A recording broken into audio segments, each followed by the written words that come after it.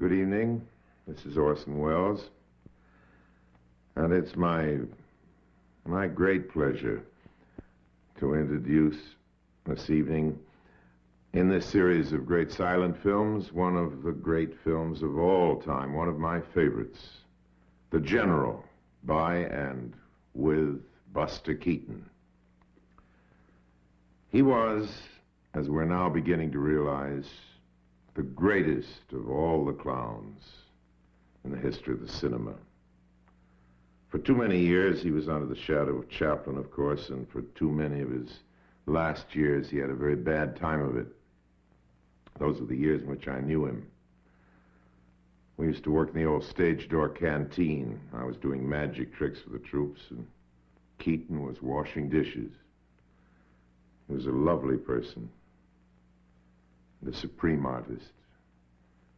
And I think one of the most beautiful people that was ever photographed.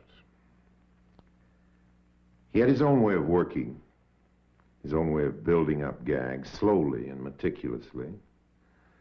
But this style was developed later in his career, as you'll see from these clips from his very earliest films. Okay, now for the feature. And what a feature it is. The General. It's about the Civil War. In fact, I think it's the Civil War movie. Nothing ever came near it. Not only for beauty, but for a curious feeling of authenticity. And yet this is a farce. A farce without Chaplin-esque sentiment, but imbued with a real and very curious sort of dignity.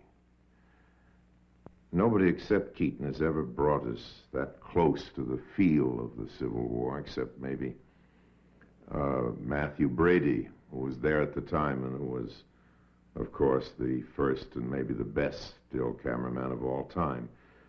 This movie has a kind of Brady quality, a lot of other qualities besides. It really deserves that tired word. Masterpiece. Hello, everybody, and welcome to Is It Yours, the movie review program where we ask the ever-magical question, is it yours? I'm Paul Spataro, and I am joined today by a first-time Is It Yours co-host, but somebody you may be familiar with if you've listened to The Prophets, Mr. Blaine Dowler. Welcome aboard, Blaine. Oh, thanks for having me. Thanks for coming on. I appreciate it. And one of the things that I'm enjoying about this show is it's giving me an excuse to watch movies that I might not otherwise watch. And I can say that that is definitely the case today. I don't know if I ever would have gotten around to this one despite some of the praise that it's received. And really, the thing would have been kind of the silent movie prejudice. That would have kept me away from it. Blaine and I were talking, I guess, about 2-3 weeks ago, and we started to say, what would be a good movie for him to cover?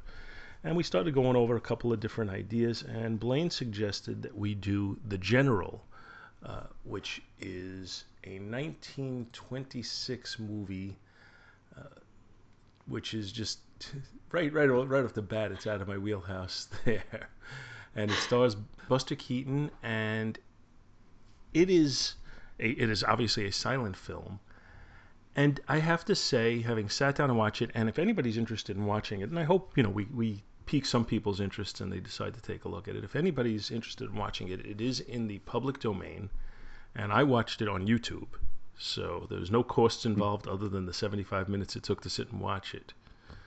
And to describe it a little bit, what I had to do was I had to kind of change my mindset on viewing in order to enjoy this the right way, if that makes any sense at all, because I'm so used to the current style of movie making, and by current I mean in the last, say, 70 years. But yeah, when you start getting back close to 100 years, it's very, very different. And yeah, I mean, even if you compare what's coming out now to what's coming out 30 years ago, it's very different. But when you start going to silent and black and white, and the technology what it was at that time, you really are talking about a very, very different style of movie making. So I did feel like I had to focus a little bit more than the audiences of 1926 probably did, because I think they were just used to this. But what inspired you to suggest this one, Blaine? This is one when you said anything is on the table.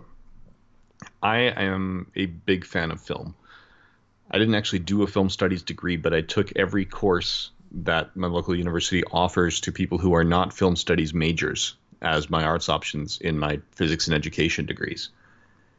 And I ran into this for the first time in one of those classes, and I just found it's great, but there are so many people who wouldn't even give it a chance because it's silent. So when you said anything is on the table, I'm like, okay, I always enjoy watching this. And when people say that they don't like silent films, this is my acid test. I say, okay, give me half an hour. If you get half an hour into it and you want to walk away, we can walk, and I will never try to get you to watch a silent film again. And I've given about 6 people that opportunity. Not one has taken me up on walking away after that first half hour. Everybody has been in for it. That's very, very interesting that you feel passionately enough about it to treat it that way. In looking up a little background information on it, the thing that jumped out at me a little bit is the fact that it did not fare well in the box office at the time. There aren't any exact numbers available. All I have is the Wikipedia numbers, which we all know we can't really rely on.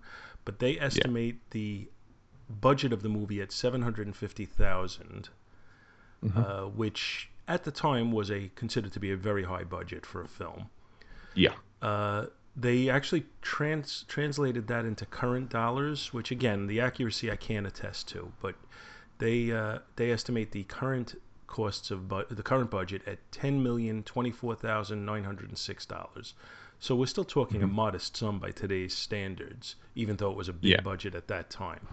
Although, as you implied, just straight up inflation conversion, it's not going to give you an accurate picture of what it takes to make a Jackie Chan or a Buster Keaton movie today. Sorry, he inspired Jackie Chan, very, very and a lot of it is because the cost of insurance for the movies is so much higher now than it was then. And Buster Keaton would be a guy who could not function without some very nice insurance policies in place. Oh, absolutely. There are a lot of current things that I've looked at on an inflation calculator to figure out what it would cost currently, and they don't really compute. And as you said, there's different things that enter into it. Insurance is probably a huge aspect of it. Stars' salaries are probably a huge aspect of it. And I would think even the deals that they make with the theaters is a big factor nowadays. So, there's all sorts of things that enter into it. But, we only can work with what we have. So, again, a big budget in 1926 would be considered a very, very modest budget now. But, I'll just comment, the closest thing they have in this movie to CGI is at one point there's a storm going on and you see a dark sky, and all of a sudden this little bolt of lightning comes across, which couldn't have been more clearly drawn in than it was. That one was actually scratched in. Okay. Yeah, to get the nice bright white, you couldn't draw on it, right? Because when you're working on film and negatives, all you have is the emulsion. You can block the light, but you can't add it. So they went through 2 or 3 frames and painstakingly scratched the same shape, just peeled off the emulsion in that shape on the negative. I assume they animated it by doing it slightly extended further each time to make it look as if it's coming down from the sky. Exactly, yeah. So they had to kind of trace what they'd already carved out on one and carve it out on the next one. So that is the equivalent of 1926 CGI. Yeah, and this was... Sorry? That was a feat with this film because, like I said, I'm a big film buff. I like the film history. I own at least one movie from every year movies have been made going right back to the 1880s. That's very cool. I do not have that, but I am also a big movie buff. I always have been. I've always loved the theater experience, but watching them at home is also a wonderful experience. But I do find in my as I'm getting older and older, it's much more easy to sit back in a chair, watch a movie, and doze off 10 minutes into it. So that's the only bad aspect to watching them at home. But the box office on this film was estimated worldwide as $1 million. So it did not exceed its production budget by very much, and then when you factor in, who knows what the costs were at that time as far as advertising, public relations, that type of thing. Who knows what type of cut went to the theater owners, but clearly it was not a big moneymaker. The reviews on the movie were fairly negative when it came out, comparing it to Keaton's other films and saying, not as lighthearted, not as funny. Which I have to agree with. This was not the romp that I pictured it as being. But I think once you get that romp idea out of your head, then it can be very satisfying. Yeah, this works extremely well if it's your first Buster Keaton, which is what it is for a lot of people. Beyond that, it's a lot less farcical. I mean, you were talking about Harold Lloyd earlier, and Keaton basically apprenticed under Harold Lloyd. So Harold Lloyd's career was up and running, and Keaton was the third banana in a lot of his films. And Harold Lloyd recognized the talent that Keaton had. Keaton is known as Old Stone Face because he will keep that emotionless face, but he also really likes to set up the jokes, because when you've got that lack of reaction from the character in his face, right? He finds the humor works best if you build it up and build it up. So instead of having something, sudden and bizarre coming out of nowhere, the audience knows what's coming pretty much the entire time when you're watching. Like, you could see the gag coming, but that doesn't mean it's not funny with the way he delivers it, which is a talent in and of itself. A lot of comedies, sitcoms I have no patience for. It's because I know what the punchline is going to be when they're still giving us the setup. And yet Keaton does exactly that and manages to get away with it. Right. Well, I think when you're talking on a sitcom level, which is really a totally different level of comedy than what we're talking here, especially considering this is pure physical comedy since it's silent. Often it's in the timing of the delivery. And a lot of television actors don't have that precise sense of timing, although many of them do. I mean, it depends. We can go on a case-by-case basis. But when the lines start becoming so apparent, clearly it's timing. And you notice it more in a sitcom or in a movie when you're watching it for the second or third time and the line is still funny, and then you realize it's not funny because the line is so hilarious. It's funny because of the way and the way it's being delivered and the timing of the delivery. I think that is true also with physical comedy, but I think it's more subtle. I don't think it's as obvious. And even, like I said, even with the delivery of lines, I don't know that it's obvious to you the first time. When you're watching it and you're actually getting that good belly laugh out of it, you're not saying, oh, wow, he waited that extra second and that was perfect. That's something you realize over repeated viewings. And like I said, with physical comedy, that becomes, I think, even a little bit more subtle when it's done well. Yeah. And how did you first discover this movie? It was actually on the syllabus of my first film studies course. See, I also took multiple film study courses. I was a business major, a communications minor. So as a communications minor, I was able to take pretty much any pop culture type course that I chose. And I loaded up with film appreciation classes, television appreciation classes, and I also did classes in television production and movie production, which the nice part about that is the final exam for both of those classes is actually to do your own production.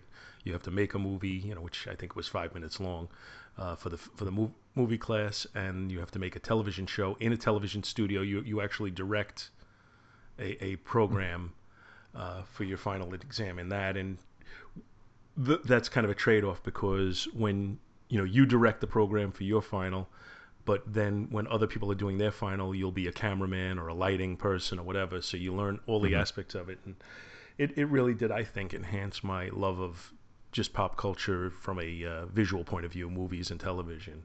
So, again, that's why I do this show. I mean, it's a love of movies that makes you do a movie podcast.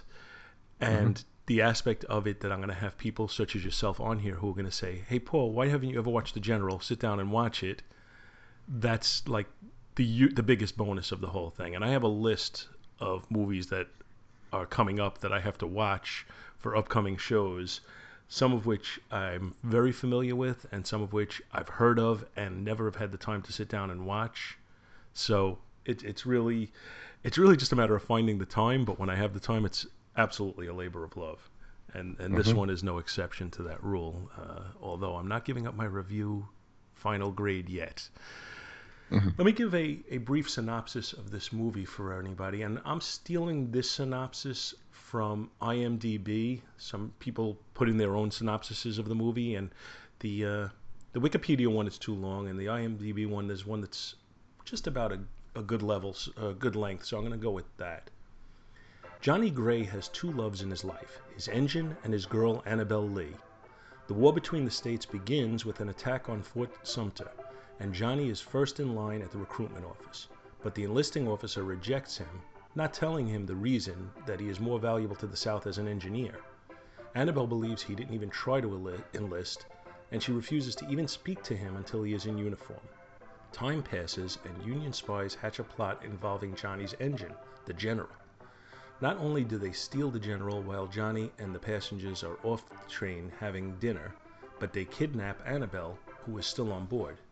Johnny pursues the General in another engine, the Texas. Through various mishaps, he becomes the Unionists' sole pursuer. When the Unionists discover the train chasing them has only one man aboard, the long pursuit ends, and Johnny barely escapes with his life. Johnny is now behind enemy lines. He wanders the forest during a rainstorm, then discovers a house, which he breaks into, grabbing what food he can. It turns out the Unionists who stole the General are using the house as a base of operations. While hiding under the dinner table, Johnny learns the details of their next plot against the Confederates. More importantly, he discovers they have Annabelle Lee, whom he had never guessed was still on the General when it was taken. Johnny manages to escape with Annabelle and take back the General. Now the Unionists are pursuing Johnny, but if he and Annabelle can outrace them, they can warn the Confederates of the Union's latest plan. And I'm going to spoil the ending. They outrace them and they warn the Confederates. And if that's a spoiler, I don't think you really got to worry about that. Yeah. So I envisioned going into this movie that it was going to be, a case of mistaken identity, and he was going to be kind of the hapless klutz who got mistaken for a general and then is giving orders and somehow, finds his way to victory despite his klutziness. But no, not at all. To a great extent, I am torn as to whether I would term this a comedy or a lighthearted adventure. Mm-hmm. Because it really is not full of sight gags. It's not full of that many comic moments, although it does have them in there. Most of the comedy that I saw was, the broad physical comedy that you'd see, and most of it was when he was on the train, pursuing the Confederates, or vice versa. So a couple of klutzy moments here and there, a couple of things where he was trying to, to do something that was just beyond his abilities to do, that type of thing.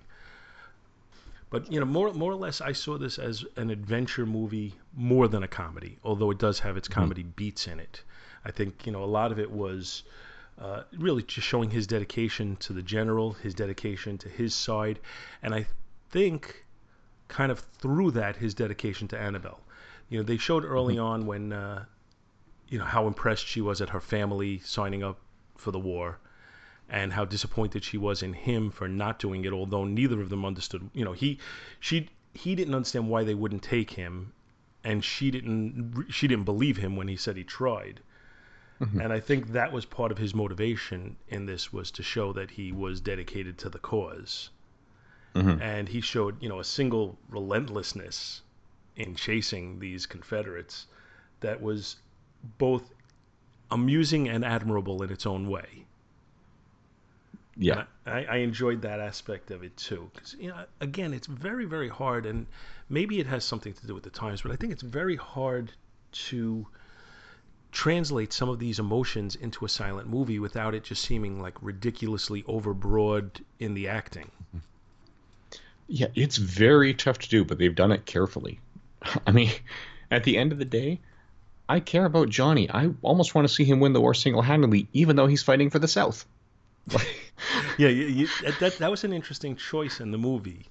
Was, when they were writing it, obviously the war was concluded, and they knew they were writing it with him being a champion of the losing side.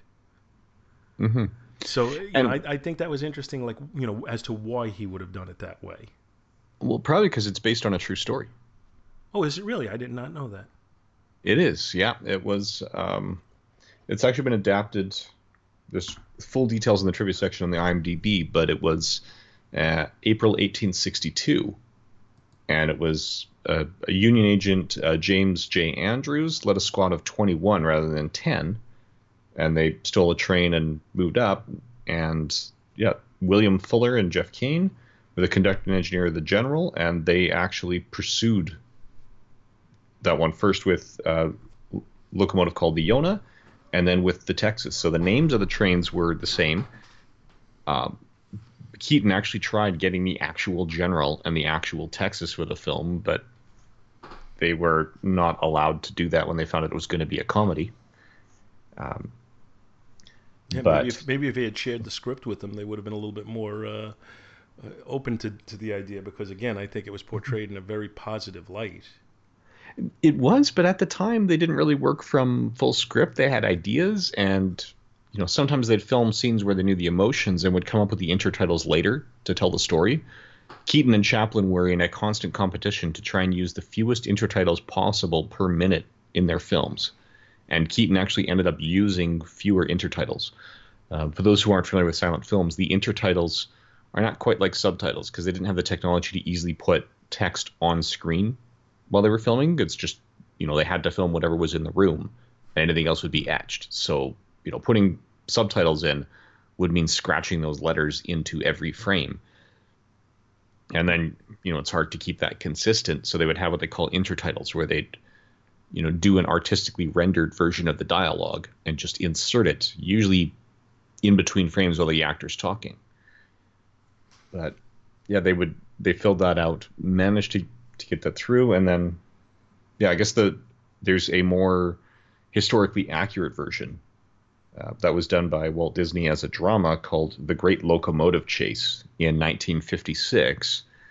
I haven't heard of that or seen that on DVD or Blu-ray or anything like that. And given the 1956 date, I'm going to assume that was one of the early Disneyland USA episodes, which, the series that later became The Wonderful World of Disney. Right. I've never seen that one either, and I have to admit to an ignorance of this particular story.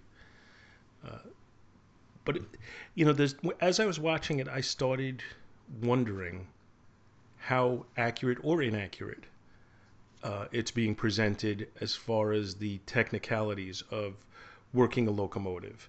Clearly he was stoking the fire. That had a lot to do with it. At one point, he's up on top with a hatchet, cutting the wood to actually make it small enough to fit into the stove. So he was stoking the fire, and then they stop and get the water for the steam and everything. So that there were moments in there that appeared to me to be accurate. I'm sure they took some liberties to have one man doing all of this stuff by himself, but it didn't. There was no point as a current day person where I sat there and said, "Oh, that's not possible. That couldn't happen."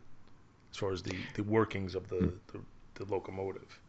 Yeah, and a lot of this just because with the era, they couldn't fake it. So Keaton was out there running the locomotive. He was out there, actually carrying the blocks of wood and knocking things off the tracks. Like the only sort of hand waviness that they did was just for the sake of his safety, a little bit in the scene where there's a cannon attached to his train and the cannonball falls up short. When they were originally shooting that, it was way too powerful. And it's actually, first time they shot it, it slammed into the back of the engine, and it was a health hazard for him. But, he inspired Jackie Chan. Buster Keaton was still standing right there with an actual cannon being fired at him. Although they had that lined up well on a straight piece of track. In the sequences where the fuse is burning and he's, running over the wood and things like that, they shot those with an unloaded cannon, and it was just the fuse running. Right. But to get that shot where he wanted that cannonball to land perfectly on the floor in the engine without actually hitting anything else, he loaded the gunpowder into the cannon with tweezers, counting it out one grain at a time to get just the right trajectory. That's pretty incredible. So, yeah. I'm curious. You know, you said you've had numerous people who you've sat down and said, watch this movie. Uh, Yeah. I'm curious as to the level of movie buff you've shown it to. You know, have you shown this to like very, very casual movie watchers, or has everybody pretty much been a movie fan? I've actually shown it to a mix. So I've shown it to people who, I've shown it to, the generation that remembers watching some silent films, although not too many. I mean, my grandmother was born in 22. We had a family friend who was born in the 30s. So they remember silent films as, only about 10 or 15 years old that they were watching as kids. It goes over very well with people that age whose hearing is failing, by the way, because, one guy, he doesn't like watching a lot of things with dialogue because it's hard to hear these days. So he's going back to the silent films. I've also watched it to people born in the 70s and 80s who've never before seen a movie older than them. It's very interesting. I find that aspect of this to be fascinating. This movie, as I said, was not originally well received by the critics, but however, over time that opinion did change, and it was put in the American Film Institute's top 100 movies. It was considered to be one that had to be preserved, or one to be preserved. And I guess the biggest positive review came from Roger Ebert, who listed it as number 6 on his list of top 10 movies of all time. Mm-hmm. Even the IMDb list, the top 250, when I was looking at it yesterday, the General's sitting at number 141. Which I really need to make a point of looking at some of those lists and picking some more movies that I haven't seen, because there are always a couple I haven't seen. In fact, I think, didn't you post one on Facebook about a year ago? I'm sure I've posted it more than once. And I tend to look at those lists, not so much as, advice, is just, checklists and see where things already are on my lists. Do I have to add anything to my to-watch lists? That's what I need to do a little bit more of. I tend to look at those lists and look to see, well, how many of the top 100 have I seen? Oh, I've seen 75 of them, or whatever number. I'm just making those numbers up. But what I probably should be doing is I should be looking at that list and saying, which ones haven't I seen? And do I want to put those on the list to see at this time? Yep. Which is probably a better way or a better angle for me to take from this point forward. And then at least for the purposes of this podcast. Yeah, to an extent, it's. I'm not sure of the exact mission statement of the podcast. More or less, it's, hey, let's take a look at a lot of movies, and there's different purposes on each one. For example, we did Suicide Squad the week after it came out. That's, hey, this movie's coming out and there's a lot of buzz about it, positive and negative. Let's take a look and give a critical opinion to it. We took a look at Planet of the Apes from 2001, saying, hey, there's a lot of negative buzz on this. Let's take another look at it. And then there's others where, somebody came on and said, this is one of my favorite movies of all time. Can we do this? This is the first one where it's kind of a combination of a couple of things. You're saying it is one of your favorite movies, but there was also an aspect of, hey, it's incredibly well reviewed over time. Maybe I should look at it for the first time ever. And I'm happy that I did. The co-star in the movie, it's what was her name? Marion Mack. Marion Mack. She had what appears to be a fairly limited film career.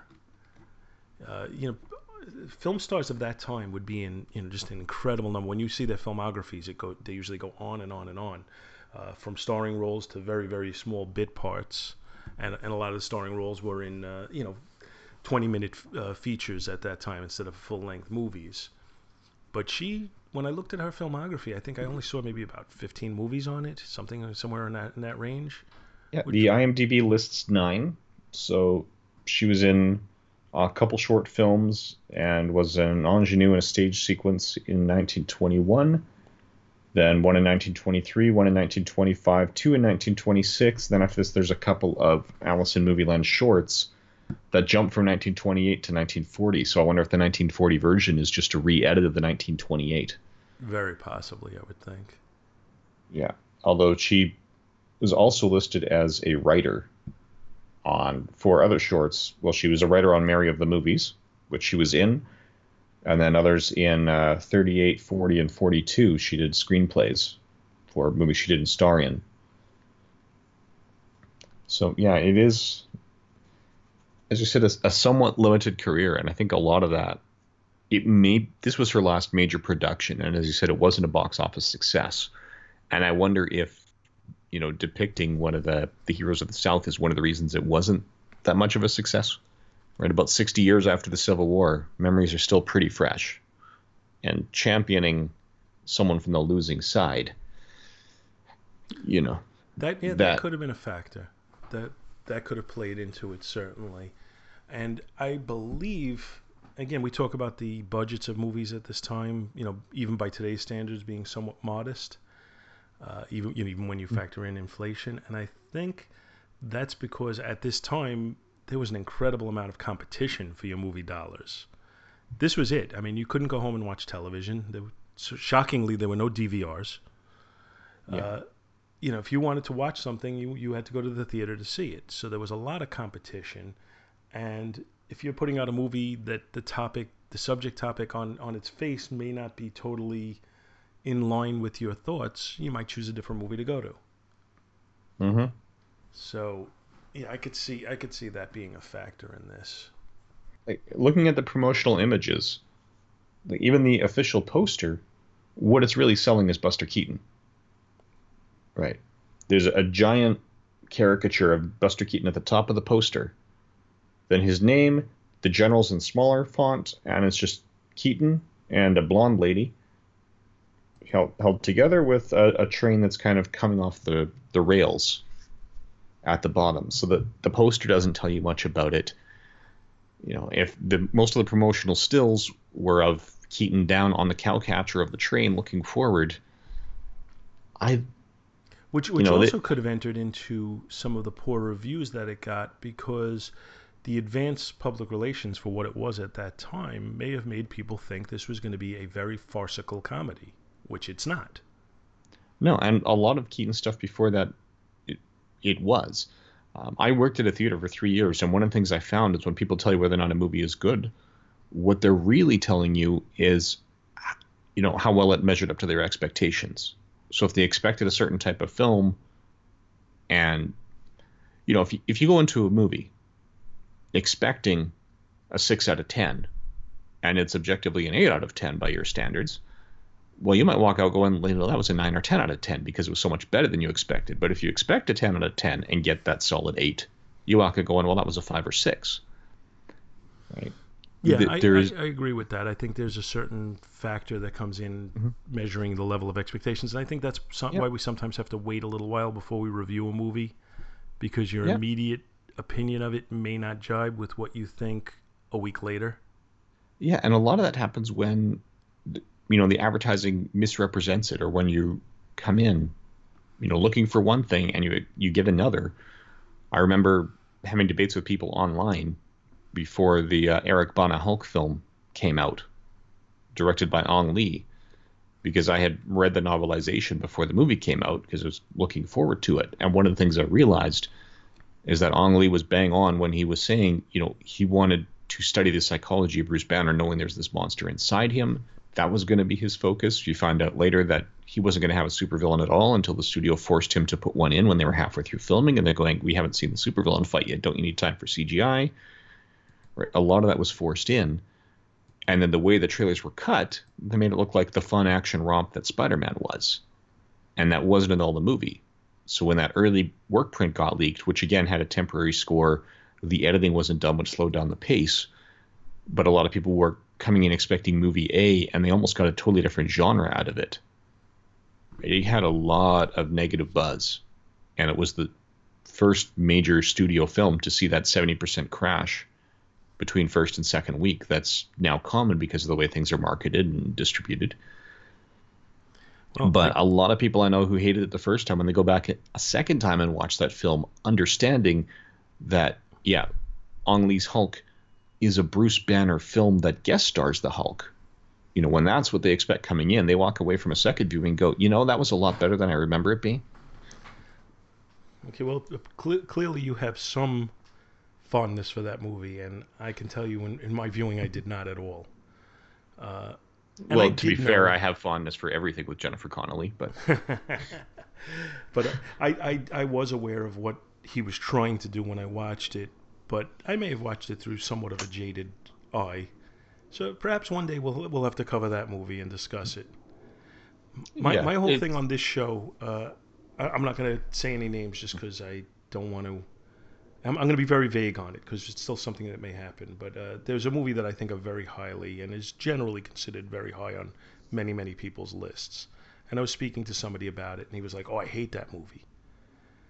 And I suggested, well, maybe we should have you on the show and we could talk about it. We could kind of debate it a little bit.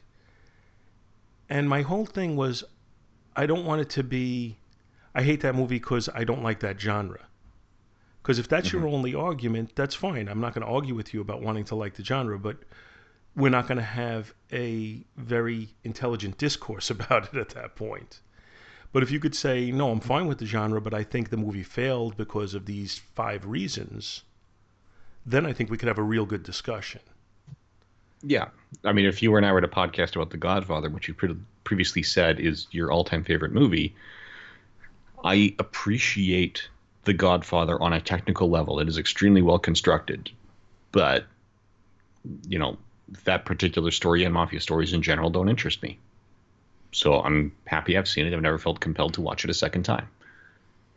Right, but your criticism of it isn't it's a bad movie. Your criticism of it is it's not my cup of tea. Exactly. And I'm fine with that. Like I said, I would never try and convince somebody, oh, you don't like this, you should. But Hmm. again, like I said, if you could say, well, the reason, I'm fine with gangster movies, but I don't like The Godfather because this aspect of Al Pacino's performance, or I thought the directing was very heavy handed in the way he did XYZ, or something like that. Now we could have a good discourse on it. Hmm. So again, that's what I'm going with, and I think the Hulk movie might be a good one to try and kind of test that theory on, since since you like it, I did not, but I would Yeah, give it a second viewing to see if maybe I change my opinion, or maybe if I have some good, well-reasoned arguments to give you as to why. Not necessarily I'm right and you're wrong, because I would never try and say that on opinions, but maybe I can give you mhm. some arguments as to why I feel this way. Yeah, it could well be worth discussing a difference of opinion. So, because that's what it boils down to. And I think on this particular movie, now I've only seen it once, but I think our opinions are not going to be that dramatically different. They might be slightly different, but not dramatically. Any other particular points about this movie that you think are worth discussing? Well, I think a lot of it, what makes this movie work, is Buster Keaton. This was his last great auteur effort. He was trying to sort of elevate the comedy to actually have a point, and to show that while the North won and the South wasn't regarded well, that doesn't mean that there weren't noble people on the South. That's part of what was trying to come across. Unfortunately, because this did not fare well at the box office, this pretty much ended his ability to make independent film because people didn't want to distribute it if it was in his hands. This marked his move to MGM. This was, like I said, the last thing he did it really independently, at least until Railroader Short with the CBC many years later. But after this, when he was contracted to MGM, he had a tough time making the transition into sound films because it is a very, very visual style that works best for him. I mean, there wasn't a lot of dialogue even when he had sound because that's not what came naturally. And he ended up having to answer to the studios to such a degree and just, sort of do what MGM wanted him to do. His career became so unsatisfying for him that it really was a major impetus in starting his drinking problem.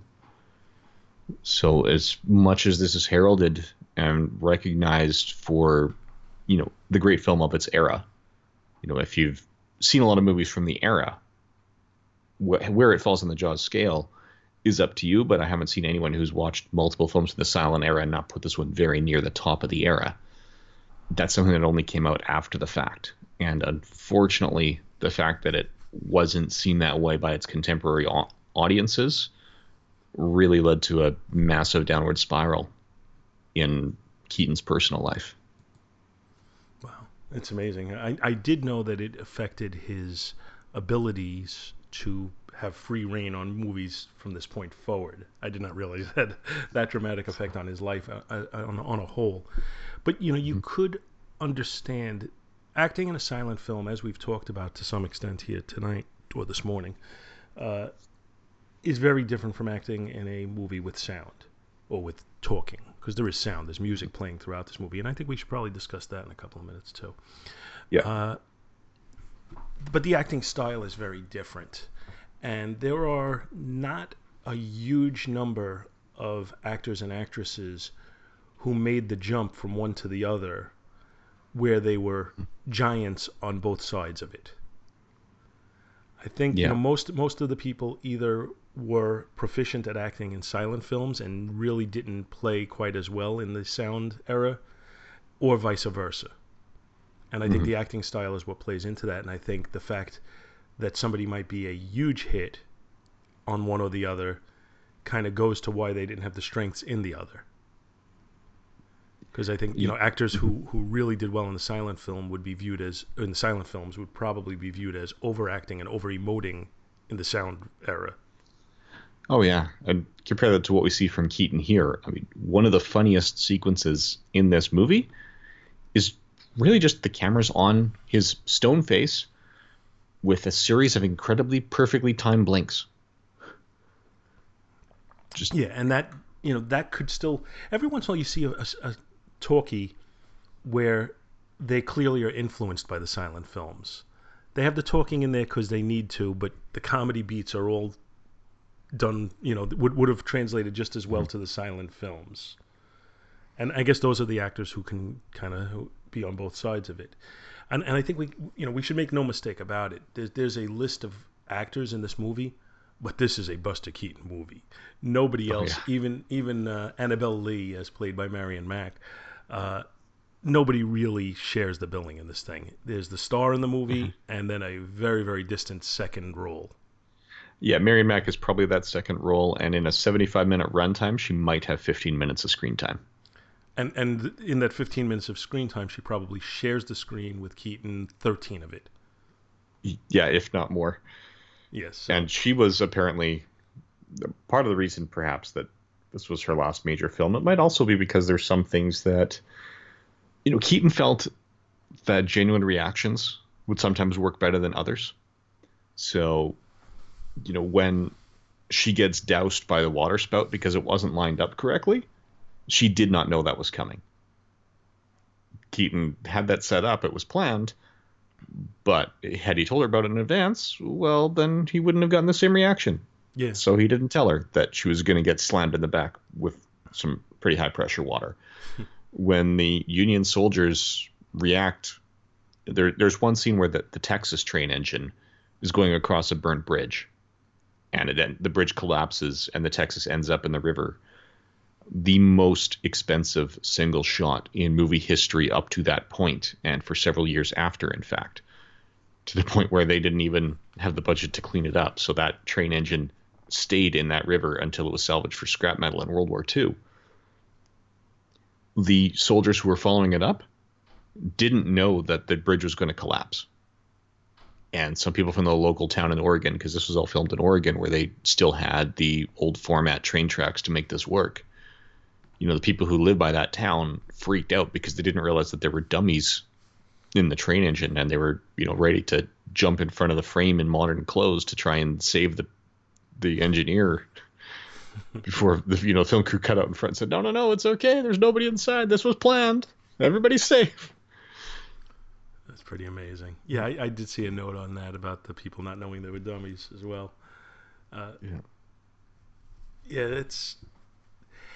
They're all. There's a list on IMDb of anachronistic moments or events that occur in the movie, and for the most part, they're pretty minor. Like the sword that Buster Keaton has that ends up taking out a sniper.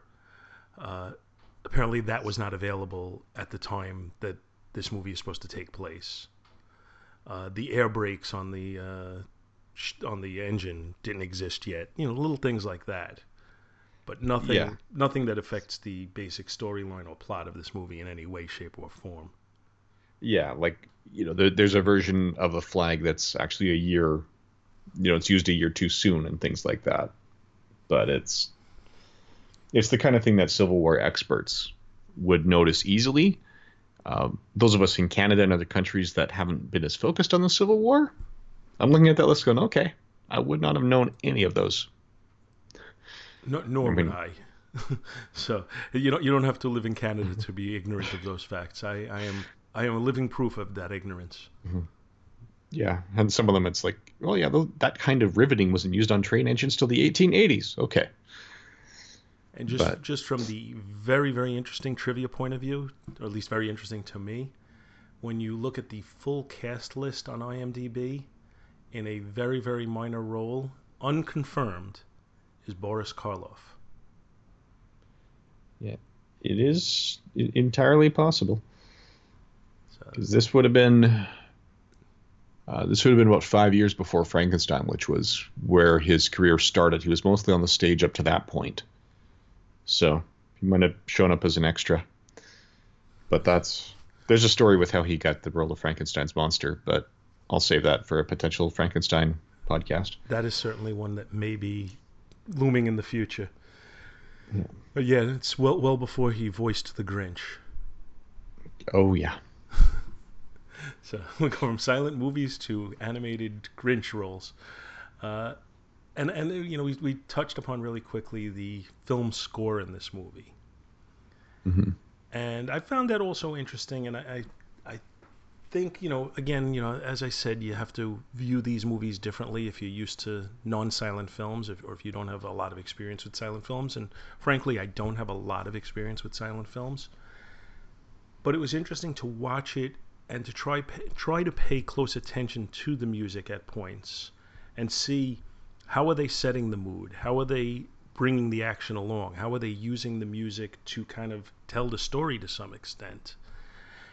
And for the most part, I felt the music was kind of generic, but when you're making 75 minutes of piano music, I'm not sure that you can go, you can have every bit of it being meaningful. Okay, and if you just heard piano, then you heard a different score than I did. Most of what I heard was piano. I mean, there was some background instrumentation, but the piano dominated it. Yeah, with silent films of this era, it's very rare that they had their own prepackaged score. Some of them did, because they knew there'd be, most theaters either had a small orchestra or at least an organ player during the silent era to provide some level of accompaniment, and also have someone in the theater while the films were running. This wasn't that. So a lot of, Charlie Chaplin's movies from the era, Charlie Chaplin would do his own scoring and that sort of thing. I've always preferred Buster Keaton because I think, Chaplin tried to do everything, and it's impressive that he could do everything as well as he could. Whereas Keaton said, that's not my expertise. I'll focus on this area that is my expertise, and you just go do that piece. So I watched this on the Kino International Blu-ray. And for films of this type, your silent classics and things like that, Kino does a phenomenal job. In terms of home video releases, DVD, Blu-ray, I would say Criterion is my favorite company, and Kino was second. And the Kino release actually has 3 different orchestral scores you can pick from when you're watching the film. My preference is the default, which is the 1987 Carl Davis score that was created for a television broadcast on the BBC. I think it was BBC 4. They said in 1987, but there's 2 other scores on there. One of them is strictly one person on the organ to kind of give you the silent era feel and things like that. So your source for this movie, sometimes it'll truly be silent and no soundtrack whatsoever, and you will have different scores depending on where you're watching it from. So that's just one thing to keep in mind. That's a little interesting lesson in movie history there. Yeah, I would personally highly recommend the Kino International releases if you're seeing them there. There's also some areas, like I know the Edmonton Symphony Orchestra here, because I live in Edmonton, Alberta, Canada. A couple of times a year, they'll actually have a night where they are doing a live accompaniment to a silent film. So seeing the Mark of Zorro with that, I might be seeing Chaplin's City Lights early in the new year. But yeah. that's kind of the situation we're at. We have a number of options. Oh yeah, that's very interesting because I was unaware of that. I was just watching it and thinking this is the score, and now I'm looking as you're talking. I'm looking and I see that there's 4 different scores listed, all of which were somewhat modern, which means there's probably more like 6 or 7 different scores available if you search high and low enough. And that's pretty interesting. On the one I heard, it was, like I said, primarily piano. There may have been a little bit of instrumentation behind it, but really we had piano music. And there were a couple of somewhat recognizable entries into the music to create a mood, but otherwise it was more or less, let's just go with, when something frenetic is going on, we're going to have a frenetic pace on the music. When it's a more small scene of 2 people talking, we're going to slow it down and just have a little music playing in the background, which Okay. it's fairly standard. It is, and it's better than some. I have a Madison DVD release of the 1921 Dr. Jekyll and Mr. Hyde. I do not understand Madison's music choices. I think they're just pulling everything from the public domain and slapping it together. Because that one has this dark, somber, horror-style music early on when the kindly Dr. Jekyll is, feeding kids at the orphanage. And it's got light, happy piccolo music while the evil Dr. Hyde or Mr. Hyde is beating a man to death in the street later on. Go figure. I guess Yeah. I guess sometimes there's more tender loving care that's put into the choices, and other times it's just let's slap this together. Yeah, there's a big difference between, like I said, a Kino International Blu-ray and the Madison, at the time it was a $5 bin where you couldn't get any other DVDs for less than 20. Right? You can get Right. some Madison products if it's just a single film, you can get it for $2 now. So that's a company that just specializes in public domain. Very interesting. Anything else about this movie that you think is worth mentioning at this point? I think the rest goes with the ratings. Okay, well then we've reached that point. This is the point on Is It Yours where we ask the question, is it yours? And let me give a description of the Jaws scale for anybody who doesn't know. While we use Jaws, Jaws 2, Jaws 3, and Jaws the Revenge as our rating levels, the ratings do not necessarily comply with what I think of each respective movie, and I'm sure other people as well. For our purposes and the purposes of this show, if you rate it Jaws, you're saying it's an all-time classic. It's a great movie. It's virtually flawless, and if there are flaws, they're not going to impact your ability to watch and enjoy this movie. Jaws 2 is a really solid movie, maybe a couple of mistakes here and there, but definitely enjoyable, worth a rewatch, and take it from there. Jaws 3, it was somewhat entertaining, but nothing that you're going to write home about. And Jaws the Revenge, or Jaws 4, is pretty much a total failure, piece of garbage. So, Blaine, the General, is it yours? Yeah, I would say this is the original Jaws. This is one of the classics. This is, as you said, it was on the AFI's Top 100 list from 2007, where it came in as the 18th greatest American film of all time. In their original run, it came in, I believe it was 17th on the all-time comedies list. It's just a movie, like I said, this is my acid test. I've had people who say that, no, every silent movie is terrible. They just won't watch this one. I put them down in front of this one, say half an hour in you can walk, and nobody has walked. All right, fair enough. I'm going to give a sliding scale on this one. I'm going to say if you are a movie historian, if you are a fan of how movies are made and what they've done over time, and if you're a fan of just the whole film industry and able to immerse yourself despite differences in movie making and movie styles, then this is Jaws. If you are a more casual fan but have some interest and are able to sit through a silent movie, it's probably Jaws 2. And if you're closed-minded, I'm going to drop it even down to Jaws 3. I don't think under any circumstances could this be considered Jaws 4. No, But I do know definitely not. people who are closed-minded, and I think even in the acid test that you've presented, if I sat them down in front of the TV set, after a while they'd start looking at their phone. So for those people, I would give it a Jaws 3. But for me, I would say it's somewhere in between Jaws and Jaws 2. It's like I want to, the movie historian fan in me wants to make it Jaws, but the guy who sits and likes action romps of the current day with CGI and all sorts of special effects in it probably drops it down to Jaws 2. I don't know if that makes me a movie bore. No, I could see that, because as we've said from the start, a silent film is a different beast than the rest. I mean, on Keep 'Em Flying, you've said that Firefly is a show that you cannot multitask. Right? You have to sit and dedicate yourself to watching that show. And silent films are also in that category. Absolutely, because if you turn your eyes away for a second, you might miss a critical plot point. Yeah, and that's something, as you've said, I mean, especially the modern generation, they're actually finding that, the generation of grade school or elementary school kids these days are better at multitasking than the previous generations, because they're used to having the TV on while playing a video game on their phone and watching a YouTube walkthrough of that video game on their tablet all simultaneously. So not as much focus on any one task, but they typically be better at multitasking. And if you give them only a single task at once, a lot of them have a hard time focusing on it because they've trained themselves to multitask at all times.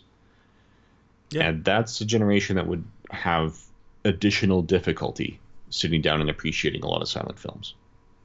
I agree. I think you do have to put yourself into the mind frame of I'm going to focus on this movie, and I'm not going to do anything else.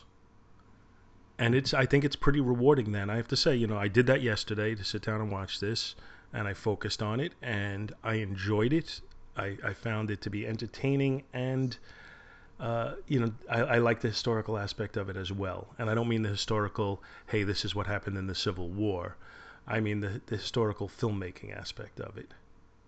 Yeah, I would say that there's a couple of major films from the silent era where there's movies before that film and there's movies after, and there's a bit of a watermark. The first is A Trip to the Moon from 1902, because it was the first so-called two-reeler. Up to that point, all movies were 10 minutes or less because it was just one reel of film. This is the first time you had to synchronize two reels to tell the whole story. It was the first time that they constructed multiple elaborate sets because it was a sci-fi adaptation. Right? That's one where the Méliès started to say, hey, you can really tell stories with these. The second was Birth of a Nation, which was the first epic. It broke the record. The longest film up to that point was a little over 40 minutes. That one clocked in at over 3 hours. That one is a monument to the way films are made. It was the first time people tried conveying a social message with film, and it really showed people the power of what film can do. Sadly, the message it was conveying is that the U.S. fought a civil war and the good guys lost. It's almost unwatchable because of the racism in it. But people at the time did learn, you can make films this way. There's a very clear demarcation. And this is one of those as well. Like you said, you had a hard time deciding whether to classify it as comedy or adventure. This was the first sort of genre-bending film. And I think that's, again, part of the reason people didn't know what to make of it is because they couldn't decide what kind of film is it. They were used to movies fitting in box A or box B or box C, and that's it. And this kind of had like one foot in each box. Yeah, I would agree with that too. And I think that goes back to what you talked about earlier about people rating movies based on their expectations. And I think people who went into this movie expecting it to be, a slapstick comedy said, what the hell am I watching here? Because it's not a slapstick comedy. Yeah, not at all. There's moments of slapstick. I mean, you can see why Jackie Chan, Buster Keaton, is his idol. The stunts that Keaton does, one thing that Buster Keaton and Jackie Chan have in common is that they meticulously plan their stunts in advance and usually get them right the first time, because if they don't, they're dead. Yeah, that would be a factor. Yeah, I mean, just even the moment where he, Buster Keaton is running down the street trying to catch up with the trains, and he jumps onto a parked bicycle and just goes without missing a beat. Right, that bicycle is moving at full speed from the moment he lands on it. Right, when he's actually clearing the rubble out before the cowcatcher, he was at risk. If he didn't do that right, he would derail the train he was riding on. Yeah, you definitely. You hear about people nowadays who, so and so, he insisted on doing his own stunts, and then when you watch the movie, you still see the obvious stunt doubles. And I'm sure sometimes it's the studio saying, no, you can't do this. It's too dangerous. You're the star of the movie. We have too much money invested in you. But I think often it's bogus public relations trying to create some respect for an actor that really hasn't earned it himself in that regard. Yeah, or some of it is just information control. I mean, they talk about how Tom Cruise likes to do his own stunts, and I remember I was working at a theater when the first Mission Impossible film came out. And he was making a big deal in interviews over, how he not only was actually in the harness when they dropped him down in that scene where, he just barely missed that glowing white floor. When he dropped down and had he made contact with it, that would have been it.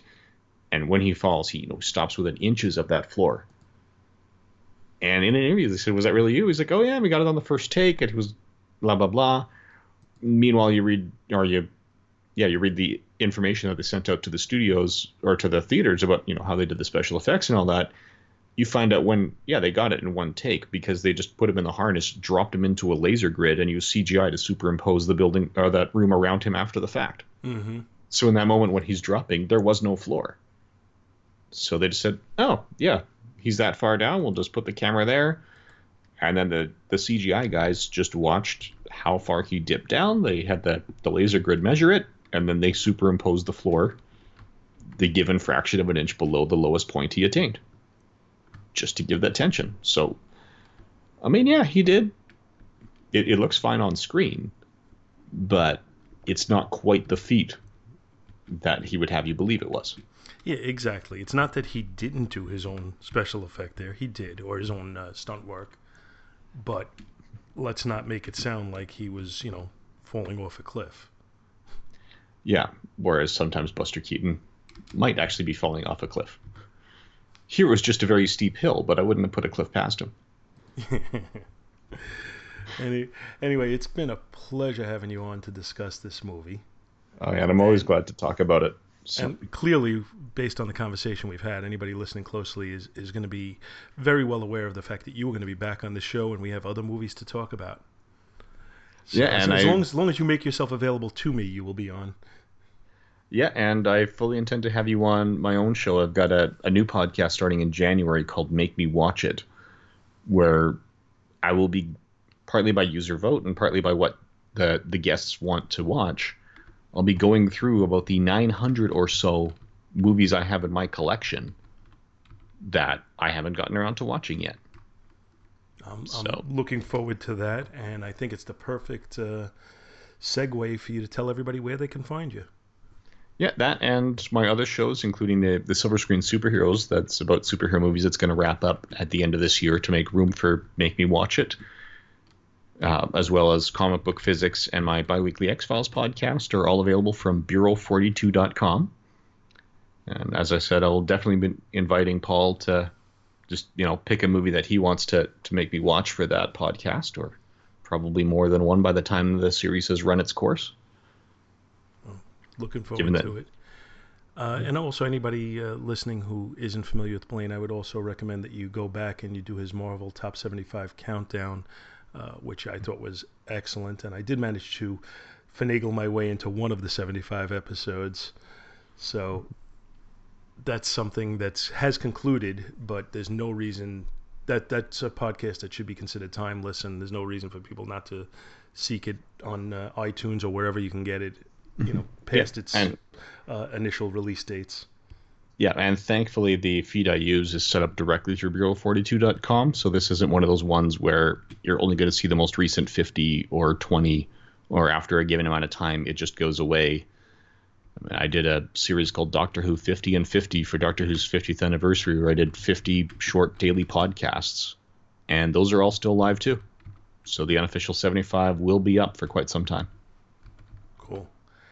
Anybody interested in giving some comments? Let us know if you're familiar with The General. Let us know if you watched it because you heard us talk about it. Let us know if you say, oh, that movie looks horrible to me and I'll never watch it no matter what you say. Let me know movies you'd like to hear us review.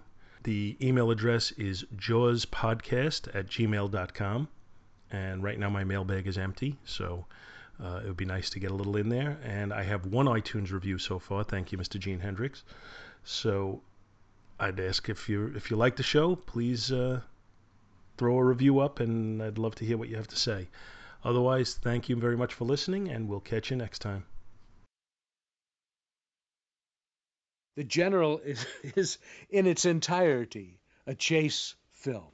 It's got some of the most spectacular action I've ever seen. I, of course, saw The General before I did The French Connection and thought, nothing can ever top this. And so I never thought that much about The French Connection, because if you watch the chase scene in The General, it's truly awe-inspiring. I wonder to this day how they did some of it, how Keaton pulled off so many other effects in films before there was computer-generated imagery. You can do anything today on a computer. Some of the best chases I've seen are done on a computer. Everything in The General is done live. And it isn't even the editing that saves the scene, as it is with French Connection. For example, if I held onto a shot 2 or 3 frames longer in the French Connection, or if it was 2 or 3 frames shorter, the sequence would not be as effective. Because in those 2 or 3 frames, an eighth of a second, you might see a microphone pop into a shot like this, Or you might see the camera start to tip over. Or you might see someone in the background making a face at the camera. Not in The General. These chases are for real. The movement, the handling of crowds, the use of trains at that time. In a movie, it's awe-inspiring to me and breathtaking to this day.